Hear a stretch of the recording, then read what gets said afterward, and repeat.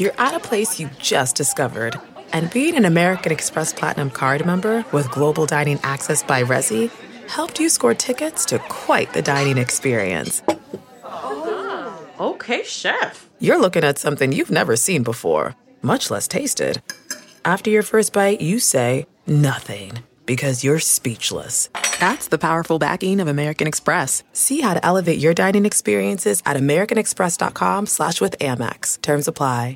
Angie's List is now Angie, and we've heard a lot of theories about why. I thought it was an eco move. Fewer words, less paper. No, it was so you could say it faster. No, it's to be more iconic. Must be a tech thing. But those aren't quite right. It's because now you can compare upfront prices, book a service instantly, and even get your project handled from start to finish. Sounds easy. It is, and it makes us so much more than just a list. Get started at Angie.com. That's ANGI, or download the app today. Welcome to the Nerdist Podcast number 860.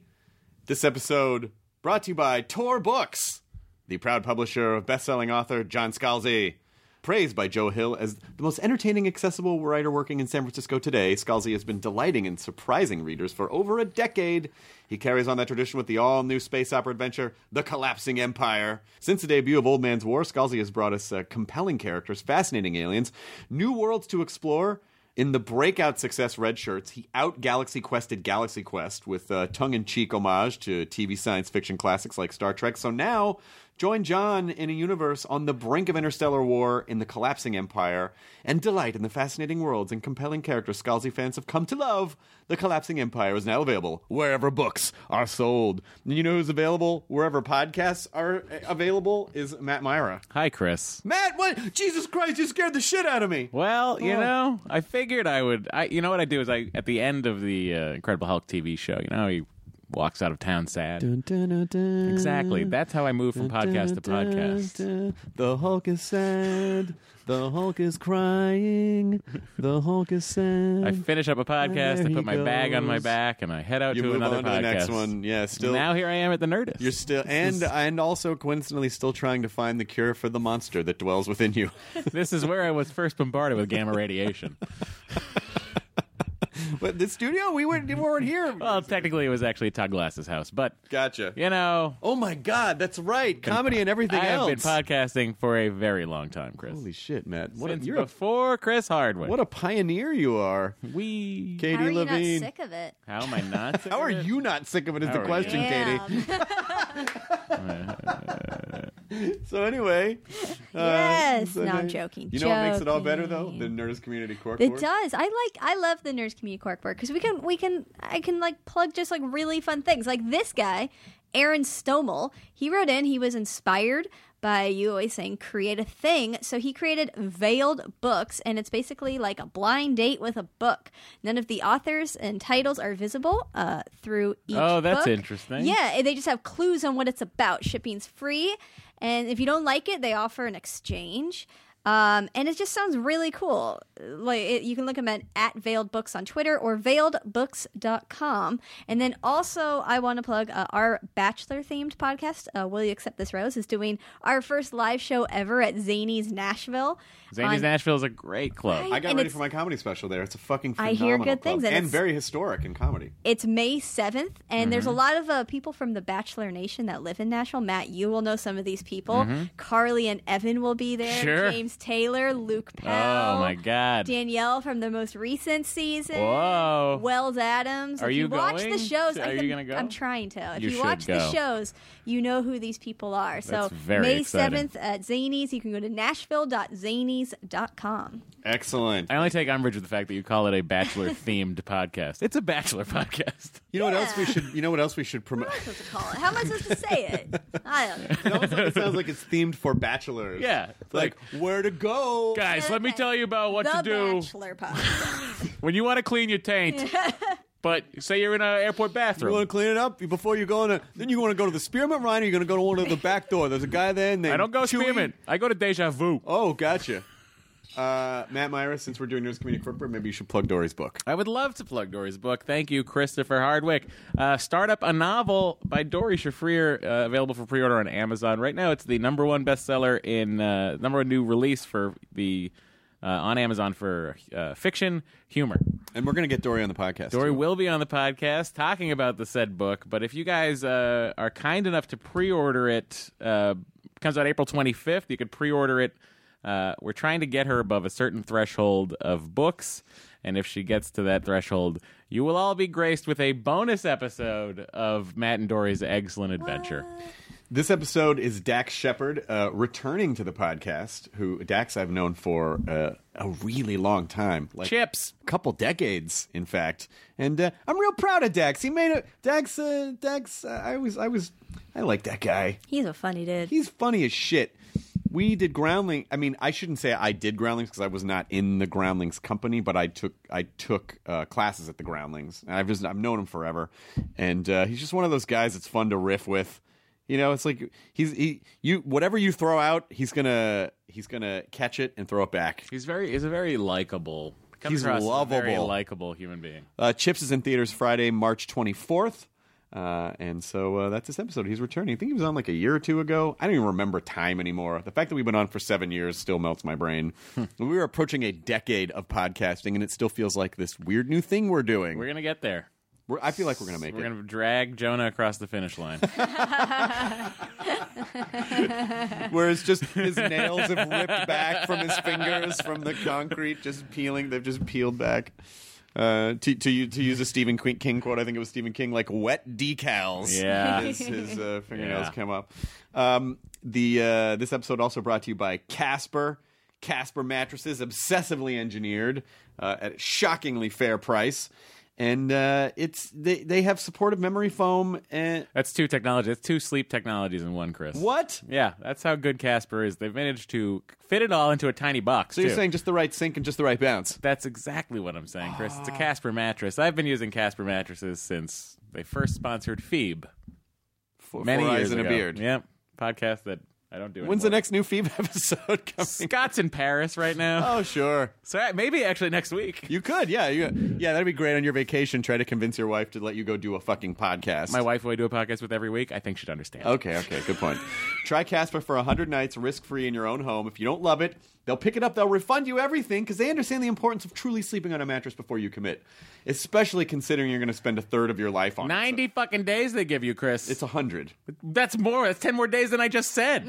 Free shipping and returns to U.S. and Canada with over 20,000 reviews and an average of 4.8 stars out of 5. It is quickly becoming the internet's favorite mattress. Get $50 towards any mattress purchase by visiting Casper.com/Nerdist. Casper.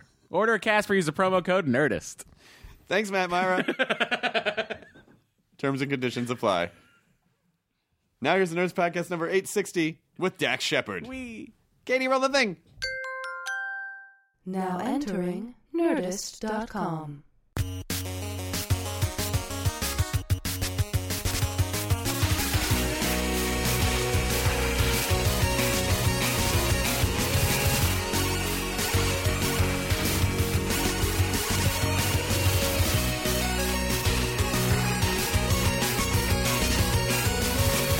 Brought your two super fans, Mom and Stepdad. Nice to see you. Always say nice things about your mom. I like that. I do. All the time from Florida. I love my mom, okay? I'm not afraid. I don't care who knows it. I was just... Thank you very much.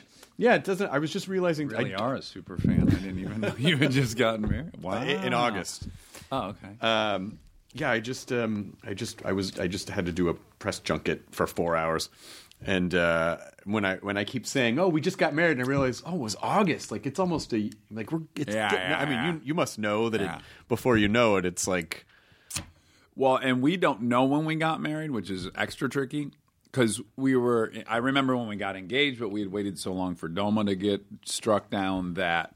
When we got married, it was just whatever the day after DOMA was. We already had a kid, right? You know what I'm saying? Yeah. It was very insignificant to both of us because it was already happening. Yeah, we were married. We had a child, and we were about to have another one. You have a bell tattoo on your finger. Yeah, because I can't do that. I have such a paranoia about a ring being stuck on my finger. Does that enter your head at all? Well, my Lydia warned me. She just knows about these weird things. She was like, "Don't get what is it, tungsten or nickel, or there's some metal that if you get it stuck on your finger, they have to take your finger off. It gets cut off. This actually titanium. A lot of guys have titanium rings in those. This is titanium. That is. Yeah. That's very hard to cut through. Not with adamantium claws. If you're Wolverine, you could just cut it right off. True. But yeah, I was like, okay, I'm going to have to get a ring. Yes. And I just couldn't do it. And then I was like, all right, well, here's another solution. Does she have a ring, or did you? She has a ring. Yeah, Oh, okay. She has a ring she loves. You didn't talk her out of it. So what if instead of let's flip this thing? Could you that's tattoo the a point. shepherd on your finger? So when I got her the ring, that was the big move for me. Mm-hmm. That's to me when we got married, is when I go there and I'm like, how much is it? And I'm like, holy smokes, okay. And then I hand them the American Express, and when I handed it to the dude, the jeweler, I was like, hold on a second, I'm getting a very visceral memory right now. Like, this feels very familiar, although I've never bought an engagement ring. And I was like, oh my God, I know exactly what this is. It's when you get a tattoo, they put a transfer on you first. Okay. And it's just an outline of the tattoo. And then you look at it in the mirror, and then you go, okay, let's do it. And that moment gives you this very distinct feeling, like making a permanent decision. You've made the decision There's so to cross few over. decisions in your life that literally are permanent. Right. And when I handed him that credit card, I was like, oh shit, here we go. This is for real. This is permanent. And wait, do you have? Are you covered in? Are you all tattooed? I have four. Do I have four? I have 4 tattoos. I haven't done it yet.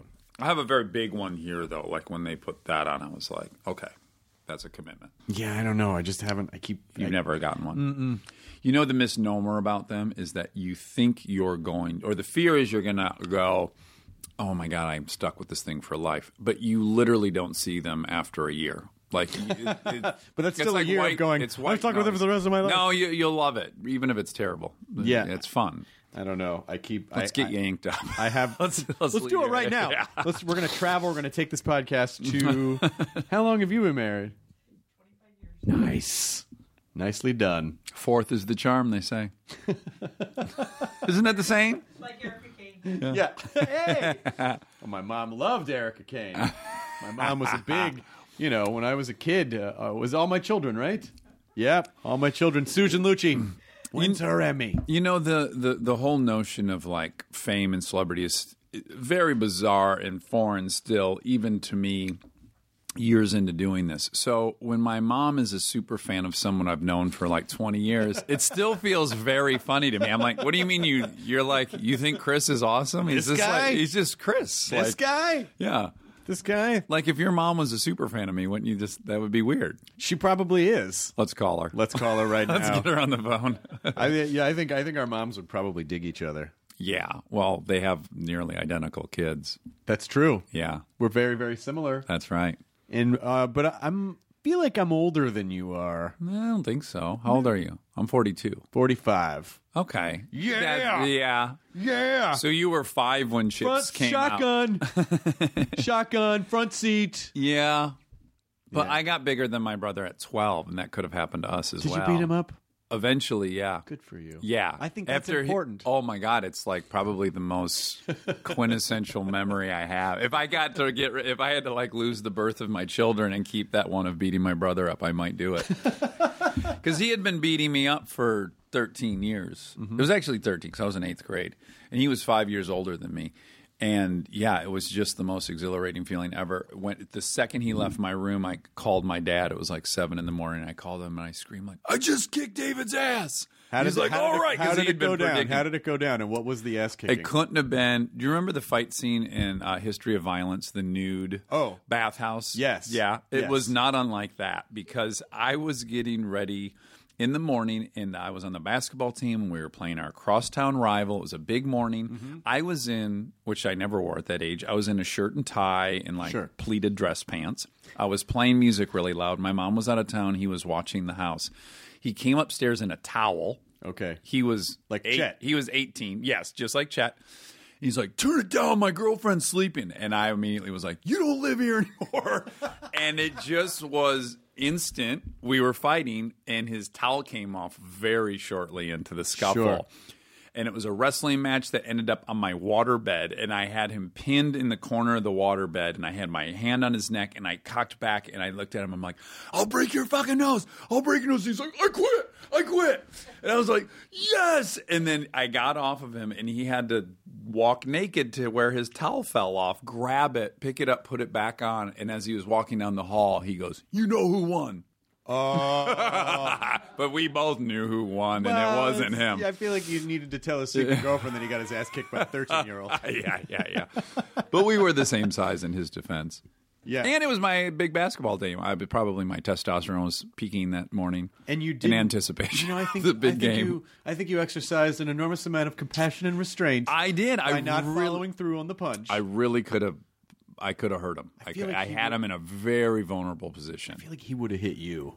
No, he was so pinned. We were on a waterbed. First of all, what a kinky fight that ends up on a waterbed. Very romantic. And one guy's naked. It's actually more out there than the history of violence fight, if I think about it. Yeah. The Vigo, he wasn't fighting his brother. No, on a waterbed. Yeah, yes. It was just like mafia guys. By the way, Kristen makes fun of me at least once a month about the fact that I had a waterbed all through junior high. I had one. All too. boys wanted a waterbed, right? It sounded better than it was. Oh yeah, I still probably have back problems from that. You can't ever get the. Well, what I found is that if you underfilled it, it got more comfortable. It was when it was really inflated and you were sleeping like on top of a beach ball. Yeah. Like it'd get convex. But I found that with very minimal water, it was quite comfortable. But then, and my mom's here to confirm this, I was getting these mystery hives where I would wake up in the morning, I'd get in the shower, and then I would have a hive on my thigh, like my upper thigh, the size of a like smart water bottle. Okay. A huge blister hive, right? And this happened to me 3 times. We went to the doctor. They had no idea what it was. One morning I woke up. I woke up because my leg was burning. I was sleeping on my side and it was underinflated, and I was sleeping directly on the heating pad from the water bed heater. And those 3 previous hives were just big burn blisters. Hashtag 80s problems. I mean, that was like there was hashtag 80s problems. Like there was no Yeah. greater symbol of like the swinger than the waterbed from the 70s and 80s, which I guess it sort of seems like we shall sleep on a bed. I have mastered control of the element of water. Yeah. To the extent that we will sleep on it. You're right. There's something medieval about, like it's fulfilling a medieval fantasy. And when someday, like if I had fire burning in the corner and we're sleeping on water and a water and then bed. there's a fan blowing wind and you've just got it all. You've mastered all of it. Yeah. I feel like maybe, just for fun, surprise the wife and when she comes home, you have a waterbed all of a sudden and just see. I think my wife would like it more than she thinks she'd like it, simply because of the heat factor. That is the genius of the waterbed, is you can get that sucker up to about 95 degrees and sleep without any sheets on in the wintertime in Michigan. Do they still... I feel like I don't really hear much about waterbeds. I know, but I agree with you, but then I would also propose, when's the last time you looked at the back of a TV guide? Because that's generally where you saw those ads, right? I don't like to take them out of the Mylar. I put them in the Mylar and then I save them. Well, so I don't. Really I made an it observation. hurts the value when Yes. you open the TV guides. I made an observation about you before you got here, which is I bet you love every time you get a new office because there's just more room to put all your crap in. You're 100% right. Yeah, and you probably couldn't have too many offices. No, and the luxury problem of my life right now is that nice people send me more things, and I feel bad. I don't want to get rid of it because they took the time to send it. So I just have a lot of stuff. You're a proper codependent like myself. Yeah, you'd rather make yourself miserable under an avalanche of tchotchkes than hurt someone's feelings. I don't want anyone feeling it, and they would never find out, but I would know. Yes, and if I run into them at some point and they go, "Hey, how's that Jabba the Hutt watercolor painting I painted on a rock?" I would go, I couldn't lie to them if I was like, I didn't save it, I'm sorry. But you are now, maybe it's a blessing because you're now forced to have 7 or 8 offices. Mm-hmm. You have to build like a global brand now. I have to house them. all your shit. That's what this all but is. It also is like flubber because the more offices and global branding you do, the more crap you're going to get sent. That's exactly right. It's just a self-driving engine. It is. That keeps it's eating gaining its own velocity. Tail. It's gaining velocity and mass and strength. It'll someday become sentient and self-aware, and then or it'll reach critical mass and you'll explode. That's also possible too. Yeah, you'll be unwrapping find some coffee mug made by. I need this thing. I really have to stop thinking that I need anything because I've become a rabid animation cell collector. Okay. And there's a couple of dealers who know that if they send me something, I'm probably gonna buy it. Yep. And every time I go, this is the last time. Yeah. And it's like, oh, boy, this is a really great scene from Disney's Robin Hood. Right. And I probably need it. Yeah. So that someone else doesn't treat it My poorly. conclusion on this whole, I'm going to put an umbrella over all this nostalgia stuff. I don't think there's room for an umbrella in here. Okay, there is not. Okay. Unless someone sent you one, you'd find a way. But I probably have a couple. I saw a photo on Twitter of like the old Nintendo game console and several of the games that I happen to actually love as a kid. Mm-hmm. And I had this moment where I was like, I'm going to go right now. I'm going to buy all that stuff on eBay. I'm going to play Contra, whatever I'm going to do. And then I realized I don't miss that thing. I very much miss the feeling I had using that thing in that period of time. Like what I'm actually nostalgic for is the feeling and not the object. And I kind of had to break my own cycle of that. Like, mind you, I'm talking to you in Air Jordan 4s that I bought last week because I couldn't afford them in junior high. Yes, well, that's... So as much as I'm telling you I've licked this thing, I am wearing the most obnoxiously... gaudy shoes because the eighth grader in me needed them. You need those shoes to jump head first. Yeah, into to get Randy Hamina's phone number is what I really need them for. It really is about the experience. It's always about the experience and the acquisition and the hunting process, the hunting and the gathering. And then when you actually have the thing, it's like, oh yeah, I got that thing. But now there's this new other thing that I need. That'll be the thing that makes me my childhood healed. Maybe the hole in my soul is that shaped. Nope. Yes. I'll try again. The producer of Chips, who's one of my best friends, Andrew Panay, I walked in his garage last year, and we're like just walking through his garage to get into his kitchen, and I see as if it was like had its own light source. There was this beautiful chrome GT BMX bike, and I go, and he is not into biking. I go, oh my God, what is this bike all about? And he goes, buddy, I wanted that bike so bad when I was in junior high, and like I got it.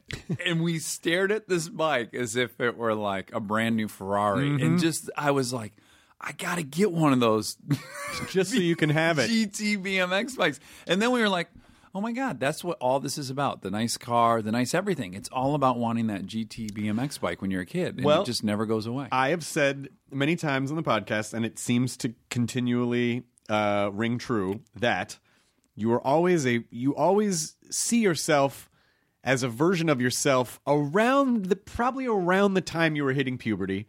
So maybe in the 12 to 14, you always kind of see yourself at that age. I feel like most of the things you do are to try to make up for that kid or do things. And this all tracks. It all absolutely tracks. You constantly... And I'm inclined to get past that, but then I also ask myself, well, then what's left? Like, do you actually want to heal that and become so self-actualized? Then what? I guess you sit in a lawn chair. Boring. Content. Yeah. Boring. Why would I work? Yeah. I don't know. Why would you do anything? Right. If there wasn't still a little BMX bike out there somewhere to chase calling after. my name. Yeah.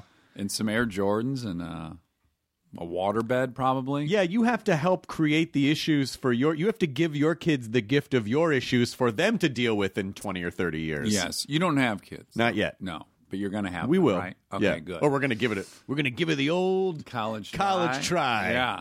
You'd probably wear a condom if you're giving it the college try. Well, you would hope that you would. Yeah. You would aim. You would have aimed to, and then you would have not. The old college tries. Oh shit! I think it broke. So there's that. So that might work. And walking home from someone's house, going, "Oh, I'm an idiot! I brought a condom. Why?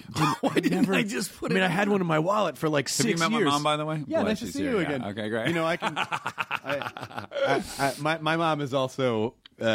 Quite privy to a lot of stuff. Quite liberal with the boundaries in terms of my mom has been to see my stand up before. I have advised her not to. Right. She's like, I don't care, it's fine. Yeah. And I have the same mom. I've told very embarrassing stories with her on stage and just kind of been like, welp. There it is. She knows what this is her fault for coming here. I told her what was going to happen. Yeah. And the lie you tell yourself when you have kids is that they won't have, like, I'm doing such a great job that I won't someday see my daughter doing stand-up and hear a bunch of crazy stuff. But it's obviously a huge lie. She's going to have a whole chest of stories that, you know. Yeah. To me, the defining moment was Kristen had done a lot of work with Bill Clinton in some capacity. I don't know what it was. I can only question his motives. Point is, she did a lot, maybe with the Clinton. I'm a big fan of Veronica Mars. What can I say? Yeah. I'm a marshmallow. Okay. All right, Bill. Donated to the Kickstarter. Huh? That's worth a hangout. So she had done enough work with the Clinton Foundation that when our firstborn arrived, we got a letter in the mail that was from Bill Clinton welcoming our daughter to the world. And Kristen framed that, and it's in our house. And I said, you know, at some point Lincoln will be in therapy holding that thing. Like, well, what do they expect? They have this, the president welcomed me to this world. Like, you know, I would have had to have cured cancer for them to be proud of me. Like, somehow that... And also named after another president. Yeah, but she's named after a car. But yes, at that point she'll probably But the car was named after a president. Or Lincoln, Nebraska. I don't know. Which was named I wasn't so close to Henry Ford, which was named after a president. Again, you want to keep getting back to he was a great man. Fine. I concede the fact that he was a great, great man. I mean, he did some stuff. We lost him prematurely. He did some stuff. Yes. Yeah, he'd still be alive today, and I don't think anyone could argue that. Would still be alive today. I remember in a biology class in college learning that our Lincoln had this disorder. Have you heard about this? That they now know he definitely had this disease where his aorta would have blown up soon after that had he not been shot. Oh. He has all the physical You're welcome, hallmarks. Lincoln. Yeah, so we may have saved him. We may. I think John Wilkes Booth. Yeah, John Wilkes Booth was a doctor from the future. He was a euthanizer from the Sic future. Semper Tyrannis, which he shot when she was actually targeted at the aorta. Yes. Yes, this tyrant of a heart.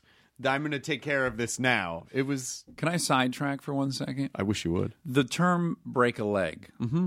What do you interpret that? What do you think the genesis of that term is? Break a leg.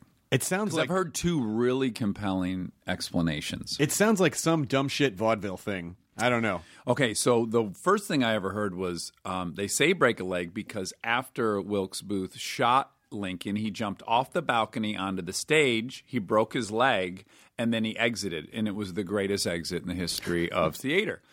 That's one break a leg. The other is... I don't know if I buy that one. I love that one. That's my It's a good one, though. The other one is the rope that pulls the curtain up and down is called the leg. And that if you did such a great performance that they have to do so many bows and curtain calls that thing will be coming up and down so often that you would break a leg. I feel like this makes more sense. What a pussy. I can't believe you're not going to go with the John Wilkes Booth. I mean, you know... How could you? I'm just afraid, okay? I'm sorry. I'm such a pussy about it. Fine. It's the curtain one. I think it's the curtain one. You don't like that one, though. I'm not saying I don't like it. It's so exciting. He jumped off a balcony and he knew this. Dude, he just shot the president. So what would that have to do with performances? That's superfluous information. If this were like a... You're honestly saying that anyone else at the Ford Theater watched the president get shot and Booth jumps on the stage and they go... I mean, he shot the president, but God, what an amazing... What an exit. I mean, what an exit. What an exit. I just thought we were going to see... Shall everyone break a leg in the future? Our American Cousin was a boring play, but that exit, you got to give it to him. You got to give it to him. It saved a boring play. Yeah. P.S. I think the president's aorta... By the way, he's not looking good. President. He's got some sort of a heart thing that's beyond our scientific understanding at this point in time. So whatever happened, I'm sure, is going to be fine. But apparently he had something. And when I read it, I thought, I have the same body type as him. I convinced myself for about a month my aorta was going to blow up. Of course, yes, because you had this sort of empathetic hypochondria. Yeah, or sympathetic. Narcissist. Sympathetic so funny. Hypochondria. Lincoln gets shot. Why does everything happen to me? Yeah. Well, great. I'm going to get shot. Good. I'm going to have someone's going to shoot me because I have an aorta problem. Well, I already have the same disease as him, so why rule out getting shot? I mean, seriously, we're both tall. This is why I tell Kristen I don't want to go see live theater. It's all, the evidence is all there. Yeah. Just look, everyone, there. Open your eyes. Sure, Booth is going to get all the attention for break a leg. Right. For shooting the president. It's not called. They don't say. They don't say explode your head. They don't say. Good luck tonight. Explode your head. Explode your head. Why do they say that? Well, one theory is that the curtain head is like if they open it, the right. The other theory is that when John Wilkes Booth blew Lincoln's head off, everyone's like, "What an amazing entrance! Most dramatic entrance ever of all time. Explode your head." Hey guys, explode your heads tonight. Your heads tonight. Maybe we can get that to take off. Tragedy plus time, right? Time? There's enough time. Distance? There's enough distance. Absolutely. Yeah, we could talk about it. Hundreds of years. Again, he'd still be alive, but he would have a real tore-up aorta. It would be in bad shape. It was like, he'd probably have a mechanical pig's heart. Like Craigslist aorta at this point. Just broken down. Do you have any hypochondria? Oh, yeah, tons. You do? Sure. And do you think it's a product? Let me launch a theory on you. Here we go. Okay. Buckle up. So apparently Elon Musk is a big proponent. I don't know if he believes 100%, but he is of not eye contact. Is that one of his things? I don't know. Okay, you can only assume because he's so smart. But apparently he believes a bit that he's living in a matrix. Yes, that we're running in a simulation, that we're a simulation. Yes. Right. And so when someone explained that to me, I thought to myself, yeah, that sounds about right. And then I had a second thought, which is, of course it sounds right to me or Elon Musk or you, someone who's had an unfair share of good luck in their life. Mm-hmm. It starts feeling suspicious. I doubt there's a coal miner right now going, this is a fucking matrix. I know it. I know this is a matrix. Stuck in this coal mine for like a week. Yeah, this is a matrix. Don't you think it's like, I think it's a lofty product. I'm starting to see all the ones and zeros. Too much good fortune that you'd start questioning, this can't be real. But I also feel like the opposite can be true, is that if you feel like you have, because I think people's brains, the world is constantly being interpreted, especially now, because we're the matrix that we're in now is the confirmation bias matrix. Oh, explain that to me. Well, it's essentially that people are. I brought this up to the right guy, by the way. Hey, no. I thought you were going to go, oh, he does believe that? No, oh, you got all right. So no. I'll talk about it for reals. Okay. So what? I am more serious than a Lincoln aorta. Okay, what are we in now? The confirmation. The confirmation bias matrix, which is basically. The reality is completely subjective based on whatever people want to believe it is. So in other words, because of the internet, we have the ability to surround ourselves with information that just confirms the things we already bubble we believe. live in. And whether or not that's true, and the more evidence that you can present someone and go, well, this is, I know you believe this, but here's actually the evidence. Even the less likely they are to believe because they're clinging so tightly to. Hence politics. It just further not just politics. I'm just saying. Anytime you hold a belief and you hear an opposing one, it often has the result of just further entrenching you in the first belief. Right, and so we're able to build those cocoons. Quite easily via the internet. Yeah, so I think there is. So the question is, who's the eye in the sky? Who's controlling the matrix, or do you think this is a self-made matrix? I think it's controlled. Like an accidental. I think there's a not aware, throbbing being, because it's not like an Orwellian thing. I think other people are the big brother now. Other people are the agents in the matrix. Yeah. And it's this kind of like weird mass of social media that is essentially. But are we suspended in a pod in some realm being used as batteries? Yes. Mm-hmm. Okay, so you go that far with it. Well, I just think if you're going to go, you might as well really just soup take to nuts. Go all the way to human dessert, batteries powering the robots. Whatever the Sambuca dessert aperitif is. Were you going to say Drambuie? Yeah, is that what it is? I think. Yeah, Drambuie. Is that a thing? I think it is. It sounds like an old Sambuca. It sounds like something you would drink naked on a waterbed. Yeah, if you were lucky enough. And the drink is flaming. And at that point, you go, "Fuck yeah, I'm in a matrix. I'm in a fucking matrix." Yeah, this is way too good to be true. It feels like I just burned my cock on this waterbed, but it's just a matrix cock. It's not even a real one. Everything's fine. I'm still generating. I'm very sorry about that. I'm still generating 1,300 BTUs somewhere in a pod. Maybe my cock burned the bed. How about that? Did you ever think about that bed? Do you think, though, there's any... I'm glad your mom laughed at that. Do you think, though, that I'm on to something, that it is a little telling of your lot in life that you believe that you're in a perfect. No, what I was going to say is I feel like where I remember where I was going with that now is that people kind of write their own story. They fill in the blanks, where people, if they most of the time don't have enough information, they kind of add the narrative that fits whatever baggage they have. Right. And so I can see a situation where someone in through a very poor stroke of luck would say, well, this is all preordained. Because their narrative is they're a victim. Their narrative is they're a victim, and that this is all part of a matrix where they are the victim of this matrix, and it's not. In any case, it's people not taking responsibility. But it's probably, though, just coming full circle back to the fact that people find it far too unpleasant to think there's no rhyme or reason. So for you, you're probably an atheist. Now you're clutching onto this notion of a matrix, because really it just comes back to like. It's too depressing to imagine that. Well, there's no rhyme or reason. I'm clutching onto the robot that's powering my body battery, if that's what you mean. You son of a bitch. What? You're an android? Well, listen. All I'm saying is... What's crazy is if I'm in a matrix Anderson. and you do so much work just to seem legit when I come see you once a year. Yeah. You have to do... That robot has to do so much work. It's not easy. It's convincing to me. It's a very well-planned matrix. All right, so when I leave here, you disappear? I disappear. Yeah, I go, and then I appear somewhere So there's else. just a bubble of reality all around me. you. Okay. Yeah, exactly. Now you're getting it. Now I'm finding my way. Now you're getting it. Okay. But yeah, I think this all spawned from you asking me if I had hypochondria, and of course, the second you see... I used to not be able to watch House. Okay. Because every week it was like, well... The only thing I'm sure of is that I don't have lupus, because it's never lupus on that show. But everything else I probably have. Yeah, you're open season. Oh, I probably have the thing where the guy got poisoned from using too much deodorant. But again, do you feel like this is a product? Has this increased as your life has gotten better?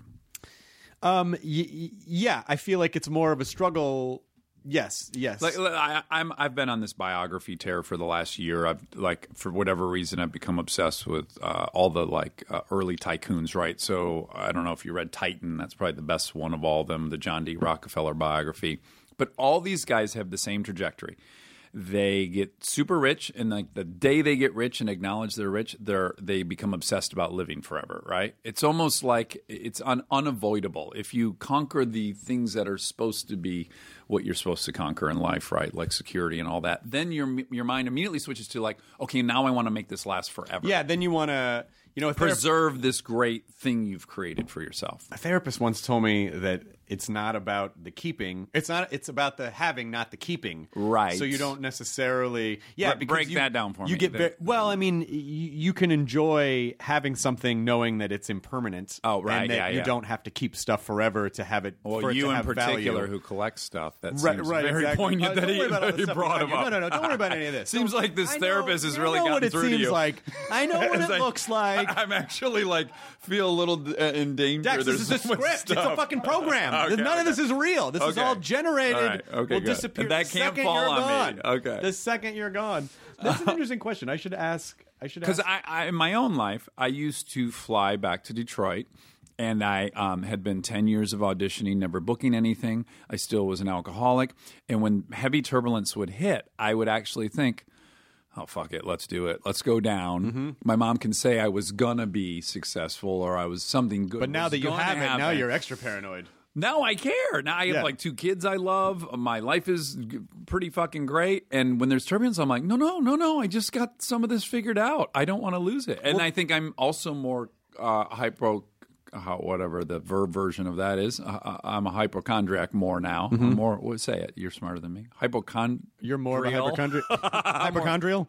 Yeah, I'm more hypochondrial. I'm a hypochondriacer. Yeah, I'm more hypochondriacer. Hypochondriacer. But these are not things I worried about when I was miserable. No, but those are all control issues. Those are all control issues, though. Those are all control issues, And as someone who also was a recovering alcoholic, those are all control issues. Right. And did you have tics as a kid?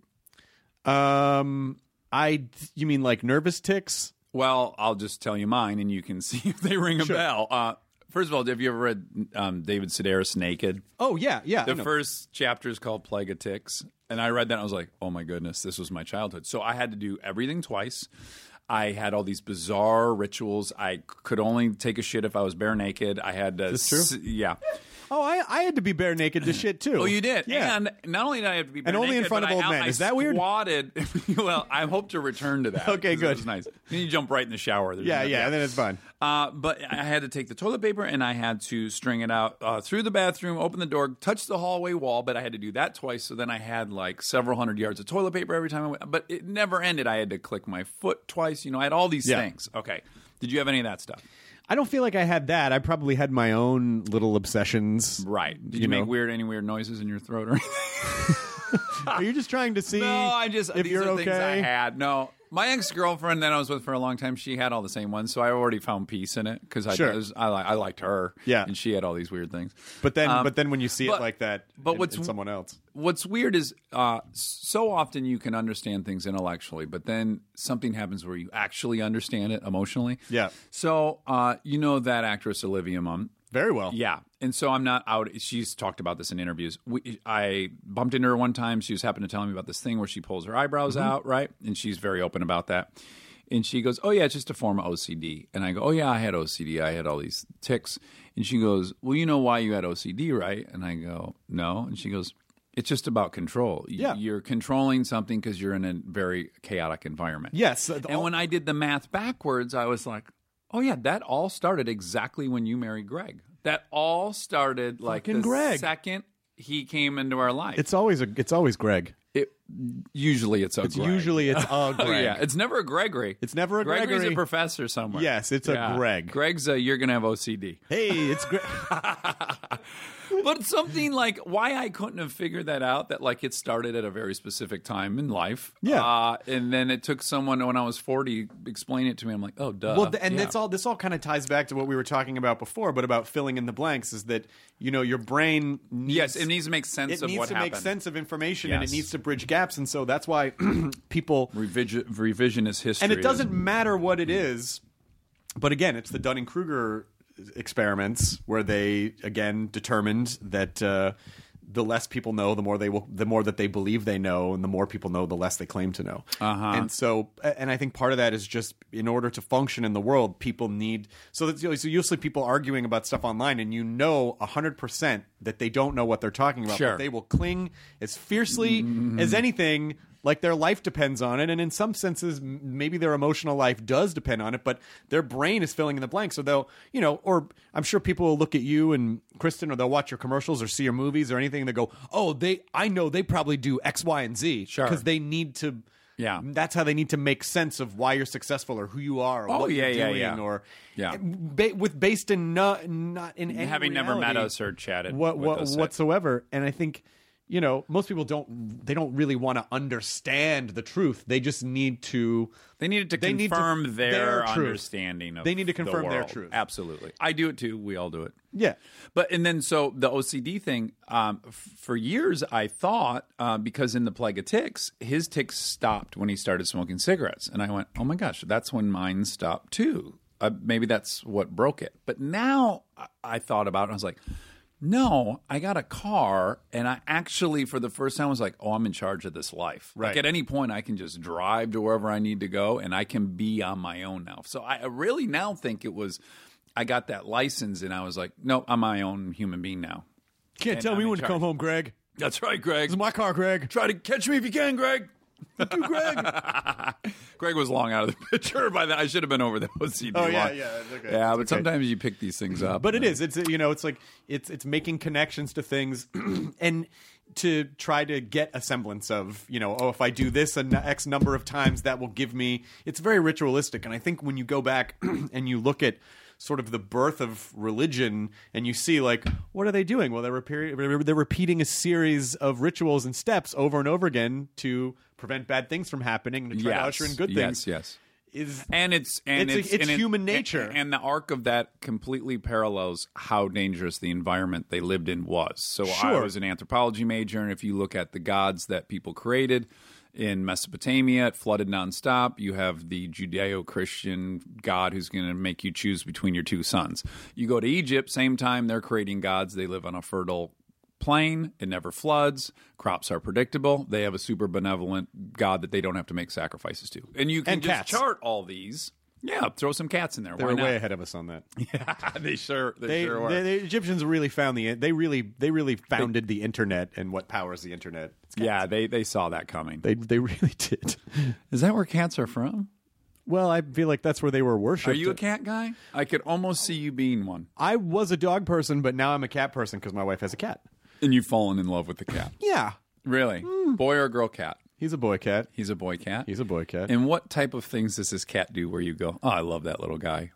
Well, he ignores me, throws up on my feet. right. Yeah. I can't get him to. Lydia went out of town last week. She was like, "Oh, you'll curl up with Anubis, Egyptian god. Okay, great. Dog god, but it's fine. This feels set up now. No. Now I know him in the Matrix. No, yeah. I brought up Egyptian religion. You have a cat. I wrote the script that way. Okay, I wrote the script that way. It's getting so very suspicious. I just want you to feel. You comfortable. underestimated my intelligence. I'm trying to get your defenses down so that I can absorb your sweet matrix I come juice. across as dumber than I am. It's No, not. You're I not the just- first one to make the mistake.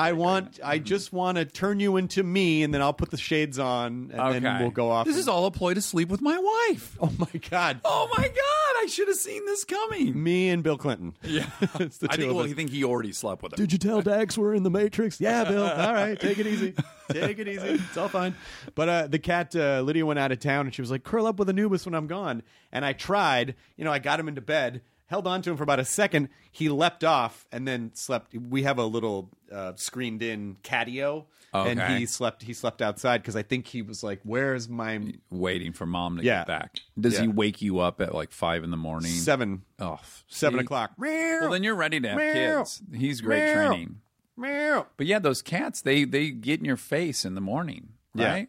He's just upset. Just 'cause I'm another great fucking his aspect mom. of them. He's Yeah. just upset because of that. That's what he's really upset about. Who can blame him? What other Especially biography? the way you're fucking. I mean- it's so powerful. It's like watching a Pomeranian. It's just Get up on that. cats are offended by doggy style. They're offended by it. Yeah, absolutely. They just don't think it's. Again, thank you very much. I'm so to glad your my mom. mother's here. Yeah. Again, Laura LeBeau, thanks for Why don't joining we call us. it kitty style? Why don't we call it kitty style? The cats are like, what? Yeah, we do I've it seen that way too. I've seen lions fuck. Yeah, come on. I've never seen house cats fuck, but they all seem I've to seen be a house cat spayed fuck or a lion. neutered I've or never seen whatever. a house cat fuck a lion.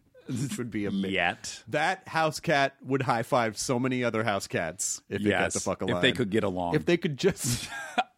I hear cat fights outside. Well, let me also say I live in very close proximity to P22, the mountain lion that lives in Griffith Park. Gotcha. Do you know about this thing? I've heard tell of it. And it was in a neighbor of ours' crawl space, right? Do you know this? This was on the 60 Minutes episode they did on P22. And so they had a guy doing some work on the basement, and he came upstairs and he spoke very little English, and he's trying to explain to the homeowner that there is a lion in their basement. And the guy was like, there's no way there's a lion downstairs. He just doesn't know the right word for it. No, it's a lion. Yeah, I think he thought the guy was freaked out because there was a house cat. So he goes under the house. There's sure enough P22's hanging out in there. They tried forever to get him out. He wouldn't come out. Then they decided to let him go. It's got a tracking collar. It finally left. Sure. Point being, I live in constant fear that P22 is going to eat my children. Sure. So the other night, I am dead fucking set on the fact that P22 is fighting a coyote in my backyard. I'm hearing the worst noises you've ever heard, right? Just loud, crazy cat noises. I get my mag light out. I get in the backyard, 2 cats, just normal-sized cats fighting. Oh. But they make the grossest, loudest noises, such that I thought there was a cougar in my backyard. Who were then eaten by a coyote and P22. I don't think coyotes can catch cats, can they? Sure they can. Really? Yeah, and they probably divided up the spoils and then formed a bond. So the coyote and the mountain lion. Do you are live now- by coyotes? Yeah. There is nothing like when they do kill something. I mean, it is. We feel hear like them all. you're- We live next to the observatory. Oh, then we live right by each other. Oh, okay. Yeah. Well, we must be. Yeah. Then you live by P22 too. Oh my God! I have a new thing to be afraid of. Yes, you need to Shit. really. Well, and you know what P22 did the other day? So sad. Also, kind of This proud name. of him. This is how scientists name things. Yeah, he got into the LA Zoo and he got himself a koala bear. Of all the animals, As he a had pet? to kill You mean the. just oh no! I thought they. Oh were yeah, I'm sure the koala's riding on his back right now, up by the observatory. Something tells me I'm in the just a montage of the koala and P22. But he got a poor koala bear, and he had jumped over the koala bear's enclosure. The fence was like 13 feet high, and this thing jumped over, got himself a koala bear, and they have they have this like time delay security footage at the LA Zoo. So he and eats it's just the koala like bear. you just see him dragging something pretty good size in his mouth, and then he disappears, and then they're missing a koala bear. So he doesn't put on a pair of sunglasses and go eucalyptus. No. Who's that? Cheeto? Chester the Cheetah? Yeah, I Chester barely the Cheetah. got that one. Yeah, I don't know. Do you have any Chester Cheeto figurines? I thought you were going to say, do you have any Chester Cheetah stories? Yeah, we used to hang out in the old days. You got a really good Chester Cheeto story. Boy, that guy. He liked to have fun. He does. He's a party animal. I'm curious. He's literally a party animal. I'm curious to know what other biographies you read. Oh, so I read Cornelius Vanderbilt. Mm-hmm. That's my second favorite one. He was awesome. You know, he like fist fought guys in the street and stuff. Do you know that about him? So glad you said fought. Fist fighted? Should I have said fist fighted? I thought. Oh, fisted. My brain went He to. may have. He fist fucked so many guys in the street. Yeah. Well, it was 1800s, Manhattan. It was a different world. Cornelius Vanderbilt, Carnegie. Lost total respect for him. Yeah. He was lazy as hell. He was so lazy, and it was all insider trading. Truly, it was all insider trading. That's how we built that one. I read The House of Morgan, the J.P. Morgan story. Who else did I do? Oh, Teddy Roosevelt I did, because I did The Path Between Two Seas, the building of the Panama Canal, and Teddy Roosevelt was instrumental in that. So then did they all suffer from the same thing of like, the anxiety? They're all so different. They're so different. The coolest of all of them, and I don't know why through history it's been kind of tainted, is Rockefeller. Is probably, if you had to say what American had the biggest impact on this country, period, it'd be him. Having nothing to do with... I think it's William Randolph Hearst. No way. Not even close. Of course. So he had, at one time, 2% of the whole economy. Right, he would loan the country money to bail them out. During the Civil War, he had to loan the government money. So he controlled 2% of the known wealth in America. Right, he took all that money. Up till then, doctors, they were all graduating from all these schools. No standard of practice. There was no textbook. They were just declaring themselves doctors. So he said, John Hopkins, they seem to have real doctors. I will pay every university in this country. I will pay for all the costs if you adopt their methodology and their testing and everything. So he standardized what it means to become. Boring. Hearst shot the last grizzly bear in California, and it's now on the flag. You're welcome. It would have been dead by now, Katie. He cured hookworm. Hookworm. Do you know at that time Southerners had this terrible reputation of being lazy? What? And some doctor, Where? They still may have No. that. Yeah. So some doctor said, you know what, guys, there's actually something medical going on. And at that time, over 30% of the Southerners had hookworm, and it makes you super lethargic. So John D. Rockefeller said, let's solve that. And by God, he solved that. The list is endless. He has solved so many. He started the very first medical research, anything ever. There was no research. There was only practice. Okay. Hearst built a castle. I would think for a hypochondriac, you'd be interested in all the medical advancements that Mr. Rockefeller. Boring. You don't like it. Hearst numero uno. Because he mirrors the Citizen Kane story, or because he was my wife's great-grandfather. Was he really? Really? Is she involved in anything? Yes. Really? Sure. Wow. Yeah. William Randolph Hearst. Yes. So when you go to San Simeon. Yep. Yeah. San Simeon. San Simeon. San Simeon. Yeah. Okay, like a Simeon. We don't shorten it. Okay. I just didn't know if it had an N at the end, but now I know. Yeah, San Simeon. Oh, you thought it was San Simi. San Simi. That sounds right. We say it for sure. Yo, you going to San Simi? Yeah. You could just say Where San you at? Simeon. Where you stay? San Simi? San Simi. So have you been up there with her? Yeah. And do you make her speak on the property like an expert? Did she go there as a child or anything? Yeah. He was long dead. Yeah, we went. Yeah, Did she even meet him? No. He died in 1948. And she wasn't born yet? She was How born old's in your 49. wife? 49. Mhm. Okay, Yeah. great. Yeah, Okay. she was born in 49. Yeah, you probably aren't going to have kids. I mean, not to be sexist, but you might not have kids. Well, I think if we want it bad enough, we'll do it. Okay. Yeah, I think we can make it happen. In this matrix of yours, Listen. maybe you could. These so sperms. But so I saw a really great biography. I didn't read it, but I did see a great biography on. No, I didn't. I'm getting him confused with John Paul Getty. Hack. Yeah, I just like insulting. He was also an everyone oil tycoon. He was Hearst was the LA Times, right? He was a publishing magazine. San Francisco Chronicle. And LA Times eventually. Did he have LA Times? Yeah, too? I think he did. He had a bunch of newspapers. Yeah.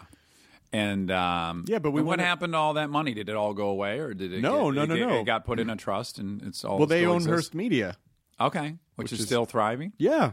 Forgive me for not knowing how well Hearst Media is doing. Listen, you know everything about the fucking Rockefellers and the Vanderbilt so Hearst street Media, fisting. Have they, though, obviously newspapers have taken a dump over the last 20 years, so where are we at? Well, I don't know what you're talking Can about. I short this stock? Is it publicly I couldn't traded? even, walking in here, I had 3 paper boys with extras. Sure. I got hit in the head with a couple of them, as I was on my way here. So You're obviously, right. you know. Well, did they diversify? Are they Yeah. in online media and whatnot? Well, there's a lot of things like, Don't get defensive. I'm just shut curious. up. I just want to know what the Hearst family is doing now. They have all the meat at What do Whole they Foods have? is Hearst. Is meat. it? Yeah, they are ranchers. Oh, really? Cattle. Oh, wow.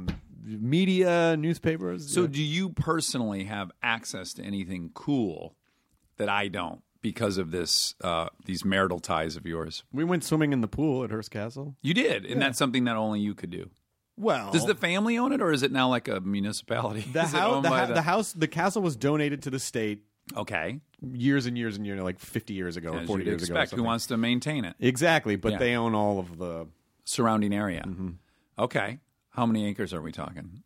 Oh, I don't know. Thousands, hundreds of thousands. Anywhere from 100 to like a lot, a million, and anywhere from 100 to infinity. I'm not 100% sure on how. They're second to Ted Turner, I think, for land ownership. I'm going to say better than Ted Turner. I don't think so. They say he owns property the size of Texas. Tell me who these people are. Who are they? 60 Minutes watched an amazing profile on Ted Turner. Did you see it? No. This is a charlatans. Probably my favorite. Not in my profile. matrix. Hashtag not my matrix. Hashtag not my matrix.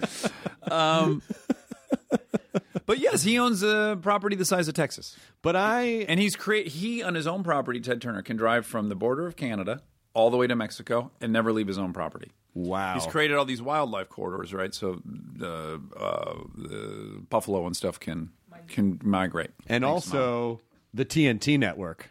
Let us not forget. We know And drama. didn't he own the Braves at one point? Or maybe he still Who knows? does. That sounds like sports. But TBS. Talk about a vertically integrated everything. Because it was all about the TBS, and then the Braves played on TBS, and they were Who owned had the by him. horizontal integration and who had the vertical integration? Was it Carnegie?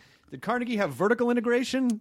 Or was he horizontal? Was he the one that owned a piece of every part of the process? Well, so it's like he owned the tracks. Do you remember the very? I didn't learn this in the book, but I remember as a kid learning this in civics or whatever class. Why trusts even started, and it was because of all the railroad expansion, right? The guys who owned the railroad also owned the company that built the nail, manufactured the nails. They also owned the company that made the rail itself, and they were overcharging themselves along the way. Right. And that is how Carnegie got all of his money, is that he would get a call from a buddy because he was high up in the in one of the railroads, and they'd say, hey, buy this stock, we're going to start a nail company. And he would buy it, and that was it. And then that thing would go up 10,000%. And then he'd take that money and they'd buy another thing. So he got super rich doing virtually nothing. Well, there's then he started some work involved. Eventually, he made U.S. Steel, but all he did is get really good partners. He was retired at like 30 years old. He was just traveling the world. I love that you still don't want to give him any credit. I mean, and then he built U.S. No, Steel. the guy's he was lazy. He was lazy. He was vain. Rockefeller hated him because they both were donating tons of their money, but Carnegie put his name on everything, and Rockefeller never put his name on a thing. So, like, Chicago University is Rockefeller. That's his school. He paid for the whole thing. I love that sitcom 30 Carg. 30 Carg. Yeah, 30 Carg is a really great sitcom. They named that after him. He didn't name it 30 Rockefeller. That was named after one of his children. Got it. He would have never done that. Never. Yeah, very pious man. He was. You and I, we've talked about a lot of things that are incendiary. Rockefeller's the number one. We will come to blows. We don't have to disparage Rockefeller. I think we should fight about two dead old rich men. I think that's if there's a reason to come to. But if I can just say one thing, sure, I'm here to say go see Chips, but fuck that. If you only have X amount of time, read Titan. Don't go see Chips. Read Titan. It is the best biography. It's mind blowing. But read Titan and then go see Chips, or start Titan, see Chips, and then finish Titan. Quick question: why in the original Chips was Highway Patrol solving crimes? Well, that ruffled your feathers. You're going to hate the film because I go even further. Maybe that's what they're supposed to do. I don't know. But it feels like they were going... I'll tell you why. Okay. And I can't believe you need this explained to you. Because Well- there couldn't be anything more fucking boring than watching for an hour people cite people for speeding. You can't have a show. That's not a procedural. Well, listen. You're going to watch that show? Yeah, I would watch that show in my Matrix. Yeah. You know what? Seatbelt tickets, blinkers. Yeah. Low tire pressure. A lot of get out of the car, sir. That would float your sail. Yes. I don't buy it. All right. You need people rolling over on the grapevine, him discovering they're diabetic. Get me a Snickers out of my saddlebag, John. There's a real episode. Mm-hmm. That's what you need to drive a show 6 years. I guess it was only 6 years? It was 6 years, yeah. I think 77 to 83. Oh, wow. But in my version, it's even worse because Ponch is an FBI agent undercover as a CHP. So he's got a real case he's working. Oh, but then I feel like in the end, he's probably going to find more camaraderie with the California Highway Patrol. Well, it's not that simple. He gets fired from the FBI. So Gotcha. Yeah, it's not like a after-school special life lesson where he's like, I could have more prestige and money, but I choose friendship. So this is an intense drama, right? Chips is an intense drama. Well, listen, it's not, but I personally don't like parodies. It's not a parody. It does take itself serious, for better or worse. I was trying to make Bad Boys or Lethal Weapon. Sure. So the bad guy is scary as fuck. It's Vincent D'Onofrio. Yeah. And the crimes they're committing are scary and, dangerous. And did you know Vincent D'Onofrio before this? I did. How else would I get him in chips? I don't... Come on, Chris. I did this movie, The Judge, a Robert Downey Jr. movie. Yeah, I remember a few this years movie. ago, and D'Onofrio and I, from the second we met, were like soulmates. And we've hung out a ton since then. So I needed a very formidable bad guy in chips, and I asked him, and he said yes. I exploited my friendship with What if him. he showed up and he was like, hey, where are those chips you promised? You're like, no, it's California Highway Patrol. What? Great, but where are the chips?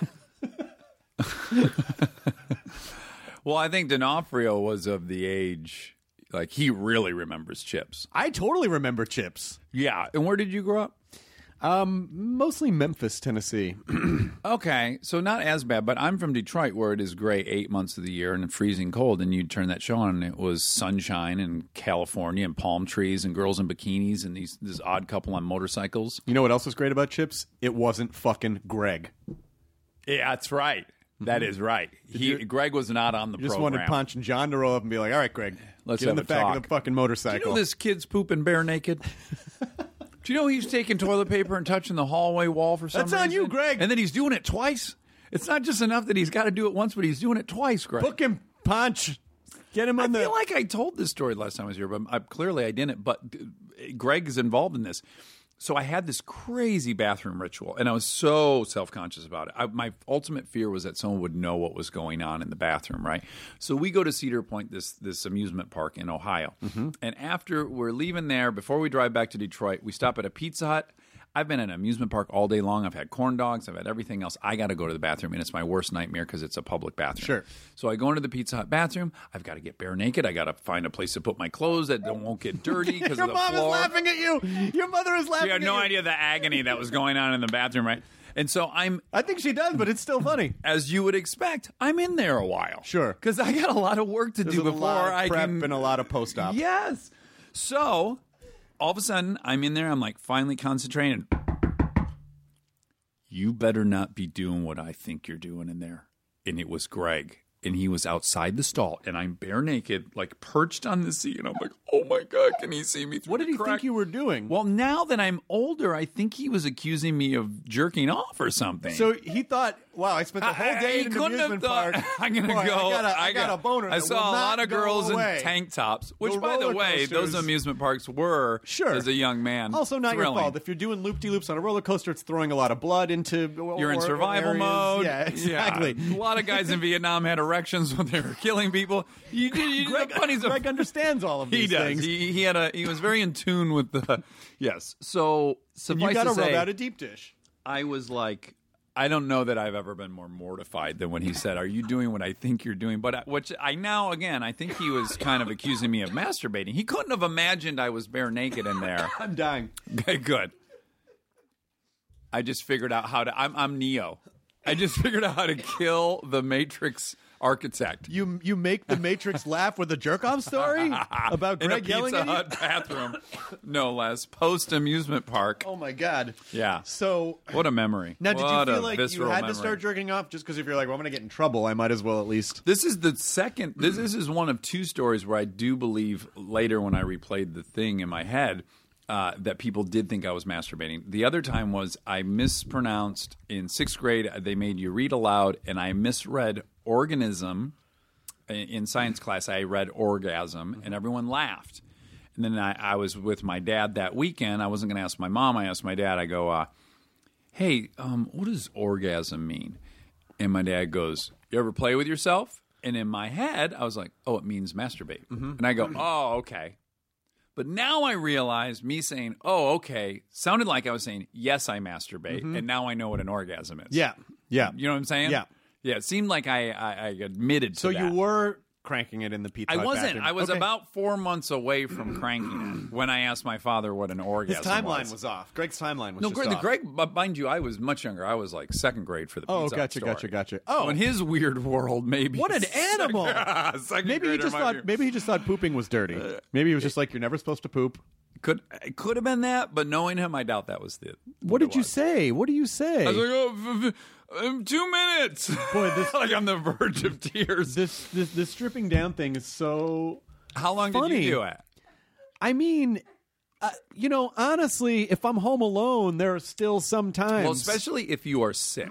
Like if you have, say, food poisoning or the flu, there are moments where you're like, oh, I just need all this off me.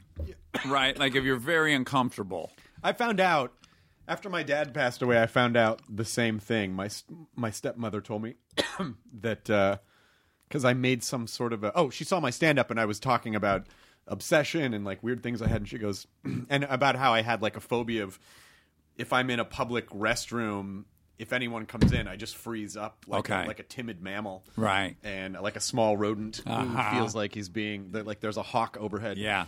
And she laughed and she said, "Oh, your dad was the same way. He used to have to." She goes, "He used to have to take off, lock the doors, lock the bedroom door, lock the bathroom door, take off all his clothes." And I was like, "Oh my God!" You come by it honestly. Yeah, it's genetic. I don't think I got it from my father. You probably got it from my dad. I probably got it from your dad. Yes. I think Laura, who's here, probably swung through Minnesota at some point. And met who your knows? dad. Yeah. Which was weird because we lived in Memphis, but maybe he was up in Minnesota. Memphis. You know, he was up in Minnesota. It was an M. Yeah, he was up there. Memphis, Tennessee. Mm-hmm. And you don't have any accent. Congratulations. Thank you. I do like it, though, quite a bit. Memphis? Yeah. It's well, nice. I like Tennessee in general. I was just in Tennessee's Nashville. very nice. Nashville's very but nice. Memphis has gotten super duper cute, and like the downtown's really cute now. Yes. It's really good Used food. to be scary to go down there. Now it's only Uh-huh. kind of scary to go down there. All these towns are getting really good now. Listen, if they can put a Starbucks in there and an Applebee's, everything's A-okay. But not to be a snob, it used to be when you left L.A., you're going to be hard-pressed to get some fresh vegetables for a long time. Yeah. But now, like my wife did a movie in Atlanta, they've got this whole area downtown that's like farm-to-table. Then I go to Nashville, they got a whole farm-to-table thing. Detroit even now has all that stuff. So, yeah. It's great. And a RoboCop. Yeah, Chips. March 24th. Check it out. If you like Farm to Table and you love biographies about the patrician class, you're going to love Chips. I love appealing to the organic market with the movie Chips. Yeah. Chips is farm to table. No hydrogenated oils involved. No. There were no steroids were used. Do you eat well? Is this something you do I now? eat somewhat well. Yeah. Not amazing, but not terrible. Because as I've found out, so you and I both had previous addiction issues, which is basically the house is on fire. Yeah. And then you get the house out, it's no longer engulfed in flames, and you realize, like, there's a pretty bad leak in the bathroom, too, that I never noticed. And it's almost terrible. Like, the better you get, the more you're now fine-tuning, right? You're like, well, shit, if I'm not going to die of a liver problem, I might as well not die of, something else now. As long as you can prevent yourself from setting your own house on fire to have to put out the fire again. Then you're doing something right. But I do find like it just doesn't end. So now I eat pretty well. Yeah. And that's exhausting. It is exhausting. It takes more work to feel okay. It takes does. more work to feel okay. And it doesn't seem fair. Now, are you worried that, like, what steps are you taking to try to ensure that your kids don't get aren't addicts? Well, not just that, but just the sort of like the obsessive qualities. Like, what do you? Well, I do think they'll be able to avoid being OCD because the house is pretty darn stable, or it is currently. Something could obviously happen to change that. But currently, I'd say they're going to escape without OCD. But if they're addicts, right? I mean, there's nothing I can really do about that. I mean, I know plenty of recovering addicts that had perfect childhoods. Yeah. Right? I guess. I mean, I don't know. Who knows? You've never met any? Or you don't believe them? Naughty by nurture. I have no idea. I have no idea. Yeah. I mean, my parents were very cool. Like, I wasn't, but... You know, we moved a lot when I was a kid. I don't know if that had something to do with it. Did your dad have a drinking problem? I think he certainly did when he was younger, and he certainly continued to drink until he died, but not in his later years. It was more just the casual evening drink, like you know, a like highball, like beers. It was beer. It was Cleaver. It was Cleaver. He was like Mr. Cleaver, but with Bud Light, I think. Or, okay, sure. You know, whatever. Bud Ice. Not Bud Ice. Bud Ice. Bud Ice. I don't know what the ice part is supposed to be. Yeah. But, well, my dad was an addict, and then all my uncles on my grandmother's side are all were terrible addicts. So, and then I come by it honestly. Greg was a Greg. Greg was, I don't want to speak for him, but I think there was some addiction going on. I hope. So what do you do? There's nothing you can really do. What can you do? What could you possibly do? I don't know. You can't do anything. I don't know. They're going to eventually drink in high school or junior high, whatever. Right. And they're either it's going to go, oh, this is what I've been missing my whole life. Right. They either have that feeling or not. Right. If you have it, you have that beer, and then you're like, oh my God, this is the feeling I've been wanting my whole life. But I don't know, though. For me, I feel like it was so gradual because I never drank in high school. Right. It was college. But when you drank, did you feel like this is right? I just felt like, oh, this is nice and fun. Like it kind of morphed from this is fun to I seem to be doing this a lot. Sure. For a variety of reasons. Friends and loved ones now. What's their problem? Well, yeah, I'm not saying that right out of the gates I was like, I want to do this 7 days a week. It's just like, oh, this feeling is a feeling I deeply desire. Sure. I wasn't ambivalent about it whatsoever. Gotcha. I was like, this is a love affair here. Gotcha. Well, it's a good thing that you figured that out. Yeah. And that you've turned your life around. Uh-huh. And you have a nice wife and nice kids. And you've not met them. No, but I'm just going to assume. In my matrix, they're very nice. Okay, great. Yeah. I mean, when they you are, leave here, they are disappear. quite lovely. When you I'm very excited for you to have them. It truly does cure every existential problem you might have. You should keep your kids. I will have my own kids. No, you I should thought you have were trying them. to give me your No. I children. don't That want was to have very mine. strange. No, I want you to have kids. Do you think your wife would appreciate knowing that you're trying to give your kids away to other people? Probably more so than me. Probably more so than me. Crazy. Yeah. She offers them to a lot of folks. Do people ask you questions about how to fix their appliances? I have received a couple of tweets complaining about different fit and finish issues that they probably sustained during delivery. Sure. Because it's a beautiful product. Can't speak high enough about the build quality. The whole line of smart appliances. My response to them was, if you got a flat tire, would you tweet Matthew McConaughey and ask him to change your flat tire in your Lincoln? And McConaughey would. He would be there to fix that tire. The fuck he would. A, he wouldn't know how to change it. B, you see the commercials. This What are you guy's talking always about? going to some event in a suit. No, he's driving around helping people fix their... I cannot do an impression of Matthew McConaughey, so this is it. He's just driving around helping people fix their flat tires. Hey there. A lot cooler if you did. Hey, it's real nice. I heard you got a flat tire. Hey there, Foxy Lady 729. There it is. You got to get. You got to get it. I can't get down there that low. Oh, you got the lisp in there too. I'm kind of. I'll just stick up here with Clinton. Heard you got a flat tire. Hey, here's what I do. Hey, I'll just drive it on a flat. See where it takes me. Did you know you could do this impression? No. This is great. Thank you. Do you see Did you know you didn't know when you were coming in here to do a podcast that you were going to leave the preeminent Matthew McConaughey impersonator? What if the whole way here I was practicing my Matthew McConaughey, and I slow played you? I waited an hour to bring up the, and even I tricked you into bringing it up because you wanted to know about the Samsung issue, which dovetailed nicely into my McConaughey really nicely, almost too well. Yeah. Well, it's heard you got a flat tire. Here's what I always do. I put on a suit, and then I fall backwards in my swimming pool, and sometimes I look at that flat tire, and it's full. See, you need to take that home, and you need to take it on the road. You need to take it on the road. Do you do any impersonations? But I don't. I mean, not. That's a no. Yeah. I mean, it really depends on. What's the bar? What's the definition of sounding like another person? That exactly. Would be, yeah. Well, then no, not exactly, but I can do. I feel like I can do like Dana Carvey characterizations of voices that are sort of like not spot on, but a caricature of that voice that conveys the idea of who that person is. Now, my wife can imitate absolutely any human being, male or female. She has that mimic skill. She can't do it on demand, but anytime she's working with somebody, she can do Drew Barrymore, like you think you're talking to Drew Barrymore. She does Vince Vaughn perfect. Oh, wow. I wouldn't have even known what to pick up on, but she can do Vince Vaughn just perfect.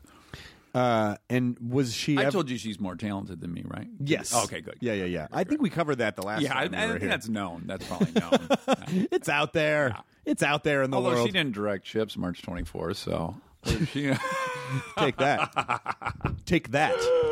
She can't do everything. I mean, maybe she can. Could she direct the movie as Vince Vaughn?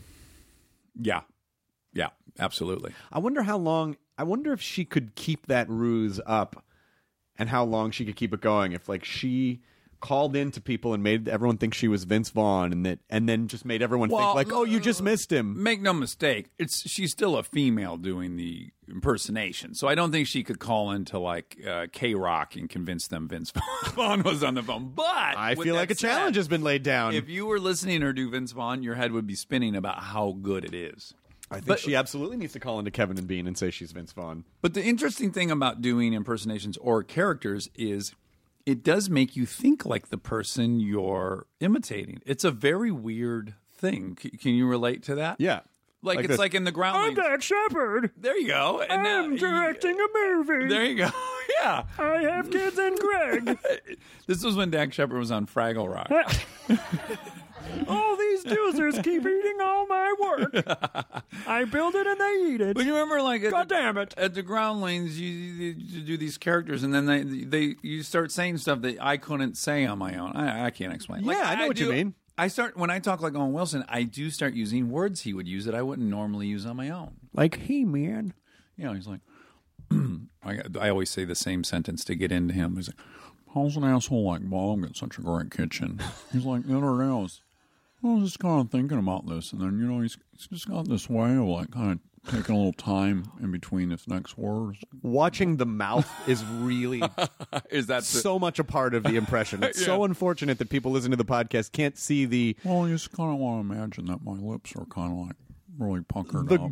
You know? But the gumminess of the mouth... He uses words like counterintuitive, you know? But it's almost like you're...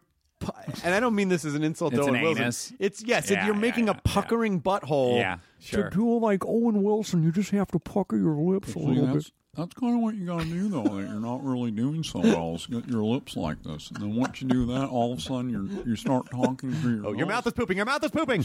It's real counterintuitive.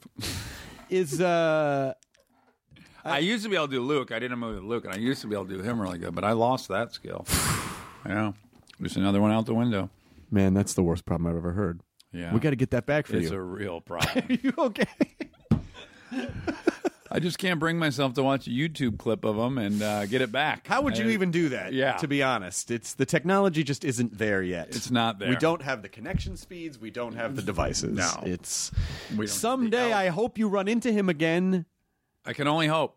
And kidnap him. It's been a long time since I ran into him. You need to kidnap him. You need to get McConaughey, run him over, throw him in the trunk of a Lincoln, who was shot by Booth jumping onto a stage and he broke his leg.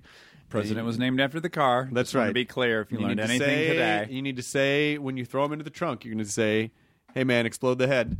And Explode your head. And then slam the trunk closed. And he'll get it. He'll get it eventually. He'll get it. Yeah. Those Wilson brothers, they know what's up. They do. They're smart. Chips is out Friday? Friday. Wow. March 24th. Was it the process of directing and being in is not too daunting? It's not. I will say this. Normally when you do a movie, a writer wrote it. So that's like one point of view on life.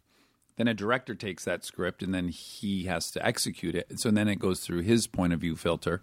And then in a scene with two actors, they have 2 points of view, right? So by the time you get down to doing it, you're basically looking at the compromise of 4 points of view. Sure. Where I'm 3 of those 4. So it actually is way easier than, say, when I'm in a scene in Parenthood, because I can't help but look through it from my point of view, right? Sure. So I find it easier. It's easier to act in something I'm directing for sure. Oh, wow. I would feel the opposite. I would feel like, just tell me what to do. Tell me what you need me to do, and I'll do it. Yeah, well, weirdly, you and I have worked together under that circumstance. We did that weird red nose thing. Oh, yeah, that was fun. Yeah. That turned out really great. But I'm the type of actor, and this does not go across the board, because I was on a TV show with 14 cast members. We all liked different directors. Like, I don't think there's any, universal way to approach actors. But personally, I respond well to confidence building. I don't like, let me come out of the gates with 4 things you did wrong in that take. I'd rather hear, like, you're crushing this. Let's see if we can make this better. To me, acting's a confidence game. So because no one's going to come in and tell me how shitty I did after the take, I mean, I'm doing that upstairs mentally, but I would be doing that as an actor anyways. It just makes me less self-conscious. So if I'm directing you and I go to your dressing room and I knock on the door and go, you better not be doing what I think you're doing in there. I'm dead. Okay, so that's not going to help you? You're going to get the worst performance of me possible. At this point, you might be masturbating, though. It would trigger me. It would. I might be. You're right. Yeah, I actually might be. I might say, come in. That's what you get. Good aim. I got to give you that one. Time. You're right. You got my mouth open on that one. Set. Okay. All right. That's lunch, everyone. Except for me. I'm full. Do you direct stuff? Do I direct stuff? No, I don't direct anything. I don't direct anything. No. Oh, okay. No, I just don't think I'd be good at it. Oh, really? Yeah. Okay. I feel like there are other people who are much more skilled, and it's much more in their DNA. I just thought for a control freak, maybe it would appeal to you, because to me, it's very satisfying. No, I kind of, I know the things that speak to me that I'm good at, and directing it's just never been a thing where I felt like I feel like I need to do that. Right. Just never been a thing that I felt like I needed to try to do, and I don't think I would do a good job. Yeah. Okay. Then you should not do it. Then no, you should skip that. I'll probably skip it. Yeah. Unless, who knows? Maybe I'll get all cocky at some point and be like, I could do this. Oh wait, this is really hard. Yeah. Well, because I feel like the process is, each movie you learn a little bit more and a little bit more and a little bit more. So it's not just like writing, you or stand up, you learn by fucking up. Yeah. It's literally the only way to learn is to paint yourself in a corner in the editing room and go, okay, note to self, don't ever do this again, because there's no solution to this. And I don't know if I have the energy right now to start up a whole new skill set and a whole new process of discovery. I think because when I started at the Groundlings, there wasn't YouTube. So to be in the Groundlings, you had to write. Grandpa. What's that? It's Grandpa over here. His old granddad. Yeah. I do drone on. There wasn't YouTube, so the only place you could see a filmed sketch was like at the Groundlings on the TV that played in between sketches, right? So I started the Groundlings. I've never acted, I've never written sketches, and I've never directed anything. But to get on stage, you have to write a ton. So you're learning to write as much as you're learning to act. And then I really liked making digital shorts, so that was something I was doing right from the very beginning. Like, I learned all 3 of those things at the exact same time.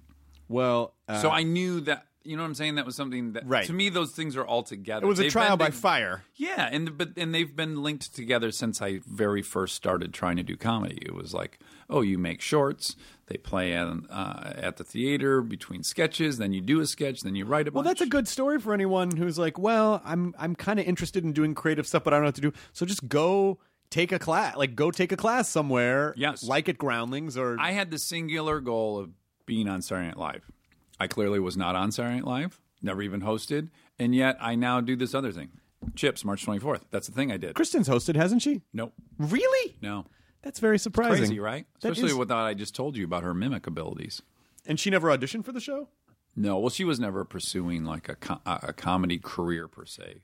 We must have talked the last time you were on. You must have auditioned for SNL. I never did. You didn't? Nope. I was in the Sunday Company, and I auditioned for Punk'd, which they were calling in every single person who did improv in the city. I didn't have an agent, and I went and I got that show, and then that show aired, and then 3 months later I was in Without a Paddle. So then I got to immediately do movies, and then I was loving that. So my total aim shifted, you know? I mean, I still have this... I always wished I had been on Saturday Night Live, of course, but the thing I ended up doing was very wonderful, and I didn't. And much more fulfilling than the thing that you... Probably now. The fact that I get to write and direct movies, is I think probably ultimately was more satisfying than had I been on the show. I guess, I don't know. I feel like it's a no-brainer at some point. One of you is going to host SNL.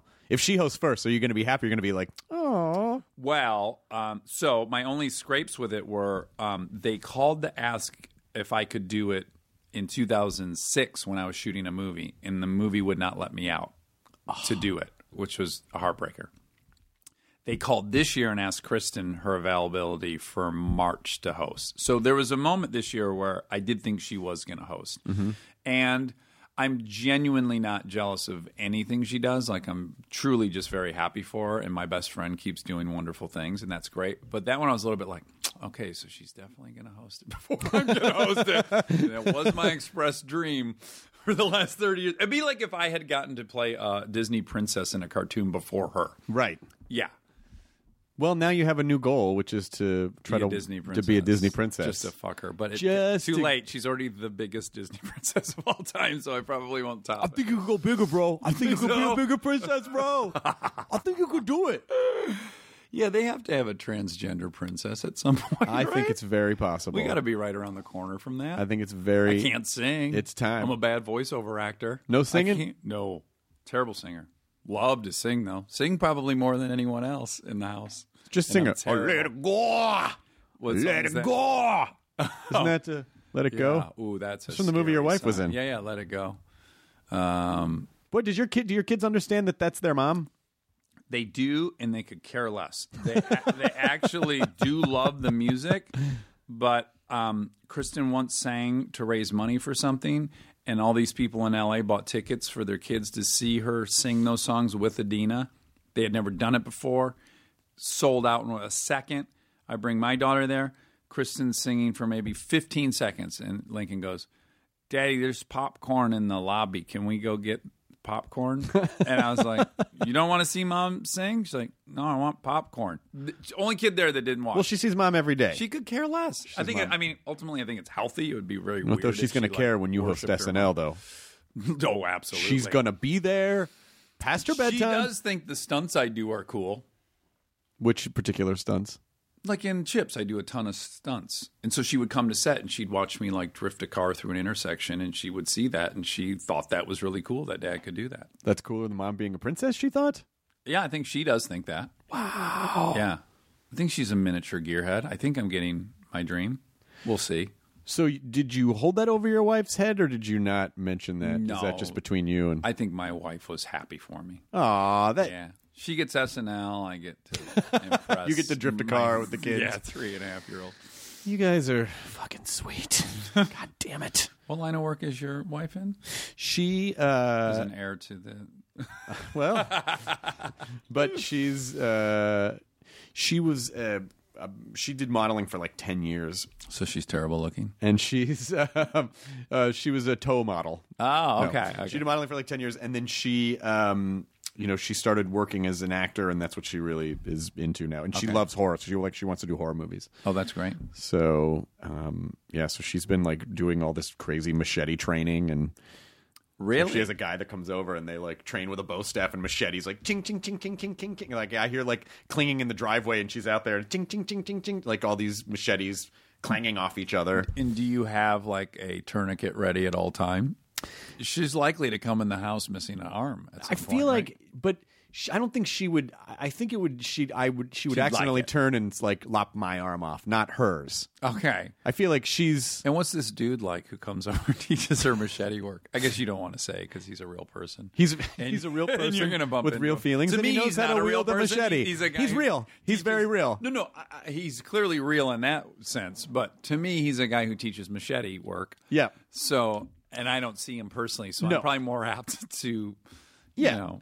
He's a very nice man. Okay, how old is he? He's probably around our age. Okay. Yeah. 58. He's 58 years old. Okay. And does he wear like a particular outfit? Or is it a normal street clothes? He likes to cosplay as John Goodman's character from Roseanne. So it's a lot of flannel. And those work boots. A lot of butt crack. Tan work boots. And a lot of like pulling up. He's his not wearing pants like a gi or anything over. No. Okay. It's weird. He cosplays as Dan from Roseanne. Okay. Calls himself Danimal. Okay. And I don't want to get you in hot water with it. No. Listen, Danimal and I have an understanding. Yeah. Yeah, it's totally He spends fine. a lot of time with your wife. Spends a lot of time with her, just talking about what the other characters whose name I can't remember and the kids are up to. Sure. Yeah, and how the daughter looks different now from when the show first started. Just all the things that people talk about in those situations. Yes, but I am terrified. My wife is a weapon wielding human being. And is it an erotic thing for her? I don't know if it's neurotic, but No, erotic. Like, does she feel... You can't spell neurotic without... Erotic. Hey, come on. After these sessions where she's wielding this sword, do you find that she's more frisky? I guess that's what I'm getting at. Yeah, I mean, we're still in the first year of marriage, so I feel like everything is still awesome. Tell me about is that. still a frisky or a fancy feast. Okay. Either way. Okay. And it's we're still in that phase. So when it goes down to once taking a out week, the garbage, have me back, hard as a rock. Back. Okay, great. Yeah. All right. Well, when it slows down, maybe these questions will be more, You mean they'll be more poignant. It'll never when slow things down. slow. Oh yeah, you're right. Yeah, it never. Yeah, you'll be the one that doesn't slow down. We've said to each other, then you're good. Then it will last. Good. Yeah, that you're good. The passion never goes away. That's right. All you got to do is just want it. Yeah, and to stay there forever. I'm sure when her dopamine levels plane off, things will still be as hot. On the dopamine levels, like she's promised that the dopamine levels will never go down. Maybe go up, and I think under certain situation. Yeah. It's only going to get hotter as far as I'm. Well, you know what? It's really a barn burner for their libido is some kids. I bet it's just going to get turbocharged. It's a big turn on. After it's a big turn on to wake up all night. You're probably going to have to take an over-the-counter testosterone supplement just to keep up. Yeah, you might want to start shopping now. I think my penis is going to be like a Viagra Pez dispenser. Yeah. It's just again, I'm sorry that your mom is, just want to welcome. She came in as a super fan. I think she's leaving as a fan. As just a fan. Which is good. I think we right-sized her. We right-sized her fandom. Part of this was really just to take it down a notch. Yeah, I brought her here mostly just... I really like that Chris Evra guy. Yeah, we'll see about this. Yeah, I was like, Mom, there's no deities. There's no, you shouldn't have reverie for other humans. Here's your real God now. But it's been lovely to me. It's really nice to meet you. Very nice to meet both of you. And thank you for coming in. And congratulations. Thank you. I love sitting with you. And anytime. I'll do it again. Anytime you want. Apparently we're neighbors. It only takes 2.5 years to direct these things, so I'll see you in see you in 2019. Yeah. Or you could come over to the house sometime. I'd love to. It sounds like we're close. Like we're very close. We can both see the observatory. That's a good sign. I have an arcade in the house. If you like... Least shocking detail about your personal life just came out. That'd be like me saying, hey, I got a 4-car garage. What? Yeah, no shit you do. Talking about the BMX... Pinball, multicades. Yeah. Yeah. I could come there and relive some shit. You could relive some. You could ride your bike over. We got to get Randy Ride your bike over. I'll ride my bike over with my Air Jordans. Yeah, and come play games. What you're wearing right now. We will never die. We will never grow old. Passion lives forever. We are eternal. All right. Well, explode your head. All right. Explode your head, too. All right. Enjoy your burrito, everyone. That was...